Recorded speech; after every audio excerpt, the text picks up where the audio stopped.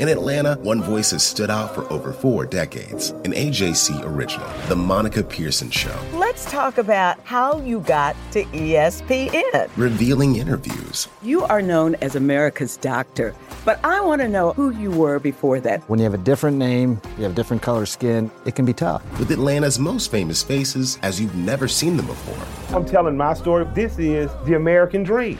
The Monica Pearson Show, streaming now on AJC.com. This is D. Orlando Ledbetter of the Atlanta Journal-Constitution, here with the 71st episode of the Bowtie Chronicles podcast. Everything you need to know about the Atlanta Falcons.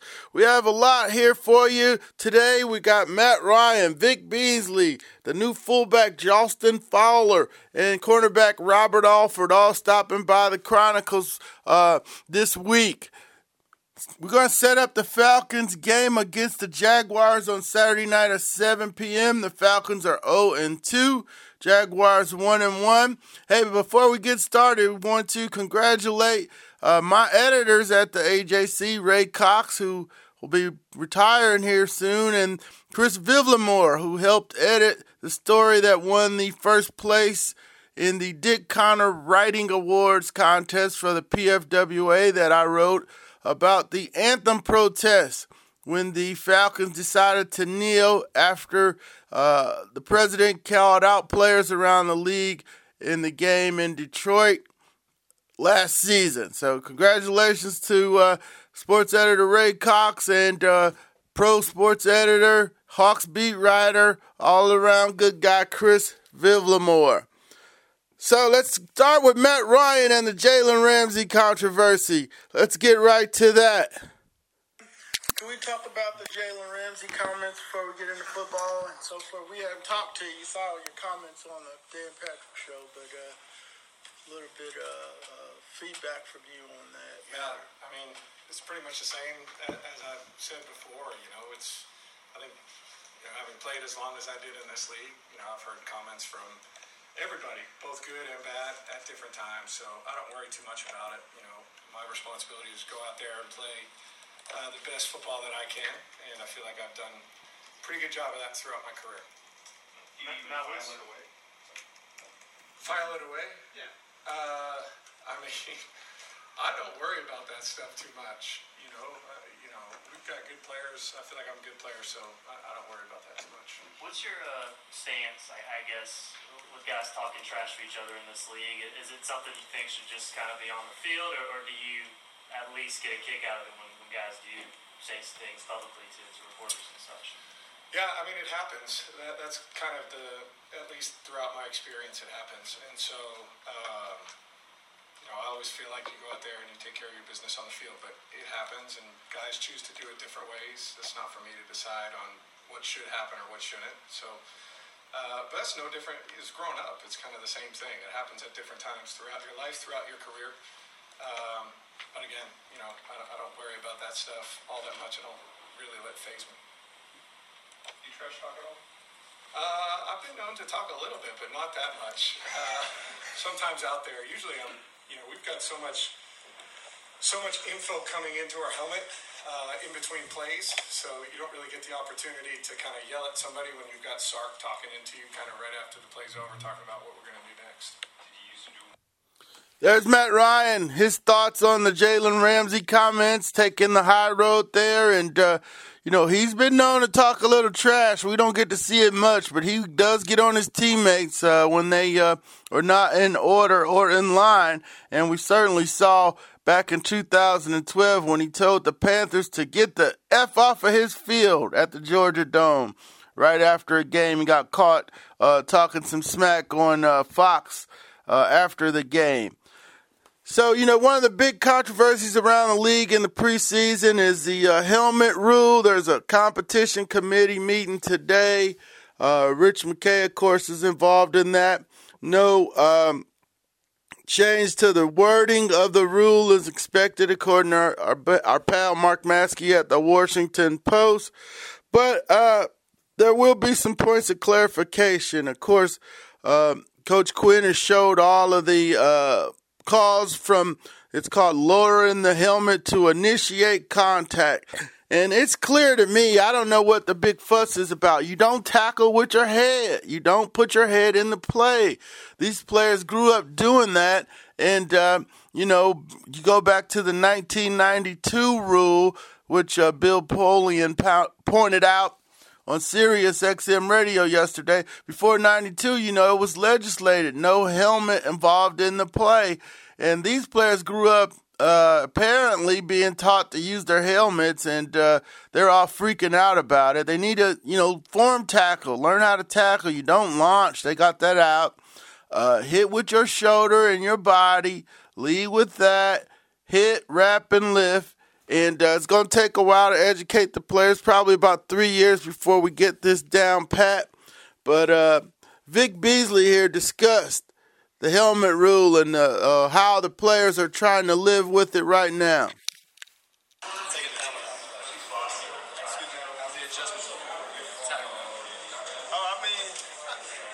think we slowly adjusting. I think the officials are slowly adjusting to, just trying to get an understanding of, the whole helmet rule.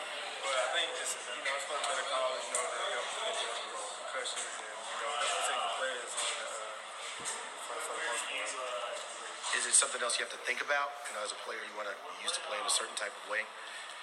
Yeah, but we try to, put at least focus on that. Just go out there and play ball. Still play physical and still make the proper tackles the way we've been coaching. What do you think this team? Vic Beasley on the helmet rule. He thinks they're going to be okay. They're just working through the whole operation of it, Coach Quinn had some interesting comments, too, with regards to the helmet rule. And here's what more about, players when they get low to the ground and, the running backs trying to fight for yardage, and they haven't seen it because they can't practice low to the ground anymore. They don't do that. And the officials, he believe, and the players are adjusting to that.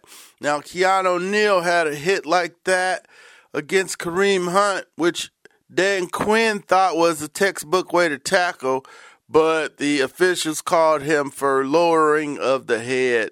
So, they're still working through some things, but it's clear that the helmet's coming out of the game, and it's not the end of the world like Richard Sherman and some other people are professing. Actually could save some players from neck injuries, the kind that Ryan Shazier suffered last season. So, stay on that. We're going to be hearing about the helmet rule all year and competition committee today. And, we'll just keep seeing how it's applied throughout the rest of the preseason and then through into the season. Now, earlier this week, the Falcons signed Justin Fowler, the former Alabama fullback who played for 3 years over in Tennessee, started 42 games and with 8 starts. Played 42 games with 8 starts over there for the Titans. He didn't fit in the Malarkey and Rabisky's offense and was let go and was in Seattle for a little while but had some injury problems. But he's an old battering ram fullback, 261 pounds, good lead blocker, caught 7 touchdown passes at Alabama. Now does he fit the Falcons kind of tweener fullback system? I think they need to change that and go with a more powerful guy like Fowler, to help lead block and, help the Falcons in their short yardage situations. So when we talked to Mr. Fowler yesterday, we wanted to know if he felt he could help the Falcons in their short yardage situations. And, I don't need to chronicle the 3rd and 1 in the Super Bowl, the 4th and 2 against the Eagles. Last week, 4th and 2 against the Chiefs. They threw a pass out of 5 wide receiver formation. I don't have to talk about the jet sweep at New England in the red zone, but or Ito Smith getting stopped on 4th and 1. So this offense moves the ball, but in short yardage situations, it's been coming up, not so good. So hopefully Fowler is a shift towards a more power back at fullback, and we'll see if he can stick and if his hamstrings are okay. But here's Justin. They haven't been in short yardage. They, haven't been able to do very good. You think he can help the short yardage offense here? Oh yeah. Just give it to me. I try to jump forward for about 2. Yeah, because, and then as far as your lead blocking, do you think he can help the short yardage offense and create some room for the backs? Oh, yes, sir. I mean, I got to get in there, dig them out, blow them up, and they can run right behind me. And just put my head down, shoulder pad down, and get the yardage that we need. Mm-hmm. And on special teams, what do you think? I know they said the fullback plays 25% of the time, so they need somebody on special teams. You think you can handle that part of it? Oh, yeah, I can handle it. I'm just trying to see what they want me to do. Whatever they want me to do, I'm going to do it to the best of my ability. Mm-hmm. Like, go out there and give it all I got. Nate, you cool with Julio and some of the other Alabama guys here, Calvin? Yeah, I actually just got done talking to Julio. He was just trying to tell me about the practice tempo. And Calvin, he just been telling me just keep working hard and just be on time and just do things right. All right, thanks. Appreciate it. Hadn't talked to you. Yeah, Justin Fowler, the new fullback. I'm sure the Falcons, I haven't talked to Coach Quinn, so I'm just guessing here because he's injured and, coming off of the hamstrings and he hasn't really played special teams, that I'm thinking, they're contemplating maybe 2 fullbacks, maybe a power back and Ricky Ortiz as a special teams fullback, and then you can go with the 2 running backs. But yeah, the roster might break down a little different this year, and I'm sure they're gonna probably keep an eye out for any fullbacks that are being released by other teams. Now, just checking in with my man Robert Alford, the cornerback, right cornerback for the Falcons. Robert, kind of fond of him a little bit. We used to do his diary with him his rookie year and kind of watched him grow and fight through those holding penalties and so forth. And he's always been a stand-up guy. So, I always try to check in with him to see what's going on with the defense. Here's what he had to say yesterday. New season, ready to go. What's training camp been like for you? It's been going good. Got a lot of off-season work this off-season with my homeboy Ryan Clark. So just some things that I wanted to incorporate in my technique from last year, and we got to it this off-season, and so far camp is going good, going as planned. Mm-hmm. And this is the 3rd exhibition game. Where do you think the unit is as y'all are coming together? I mean, y'all ain't rookie. Nobody gets calling y'all young guys no more. Mm-hmm. I feel like we're doing good. As you know, like you said, it's only our 3rd game, so each week we just trying to progress and bring the younger guys along with us. Just from film, it's some things that we can improve on. But overall, we're doing good as a unit. In the NFC South, the receivers y'all face, do you think that's the toughest, group y'all in the league? Just from what the Saints got, what Tampa's got, what Carolina's got. They got some new guys up there, I guess. I feel like our division is always good. Every year, you have guys that's in the top tier in their positions each and every year. I feel like just with the NFC, I feel like we have the toughest division. But like you said, we have good quarterbacks, we have good receivers. So each and every week you have to be on your P's and Q's and make sure that you study those guys down to the T. So on Sundays it come natural to you. How good can this defense be? A lot of people have high expectations for y'all this year. I feel like the sky's the limit. I feel like last year, we showed what we could become, and I think this year we're going to progress to the elite defense that we want to be. All we got to do is just come out here each and every day and just perfect our craft and stay on one accord and go out there and execute on Sundays. All right, thanks, Robert. Appreciate it. Robert Alford there talking about the defense being moving into elite status in the league. Now, lastly here, we're going to look at the Jaguars. This is a great matchup for the 3rd exhibition game. Of course, the Jaguars had their breakthrough last season, rode it all the way to the AFC Championship game, but couldn't deliver the knockout blow to the Patriots, just a step away from the Super Bowl. For the Falcons offense, they're going to see 4 Pro Bowlers on the other side of the ball, and defensive lineman Malik Jackson and Calais Campbell. And, of course, the cornerbacks, A.J. Boye from Tucker, Tucker High here in Georgia, Central Florida.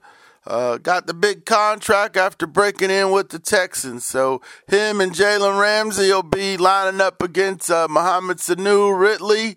And who's our third there? Justin Hardy's going to more than likely start because Julio and Devontae will not be playing. So they'll have their 4 Pro Bowlers, and 2 of the Falcons will be sitting.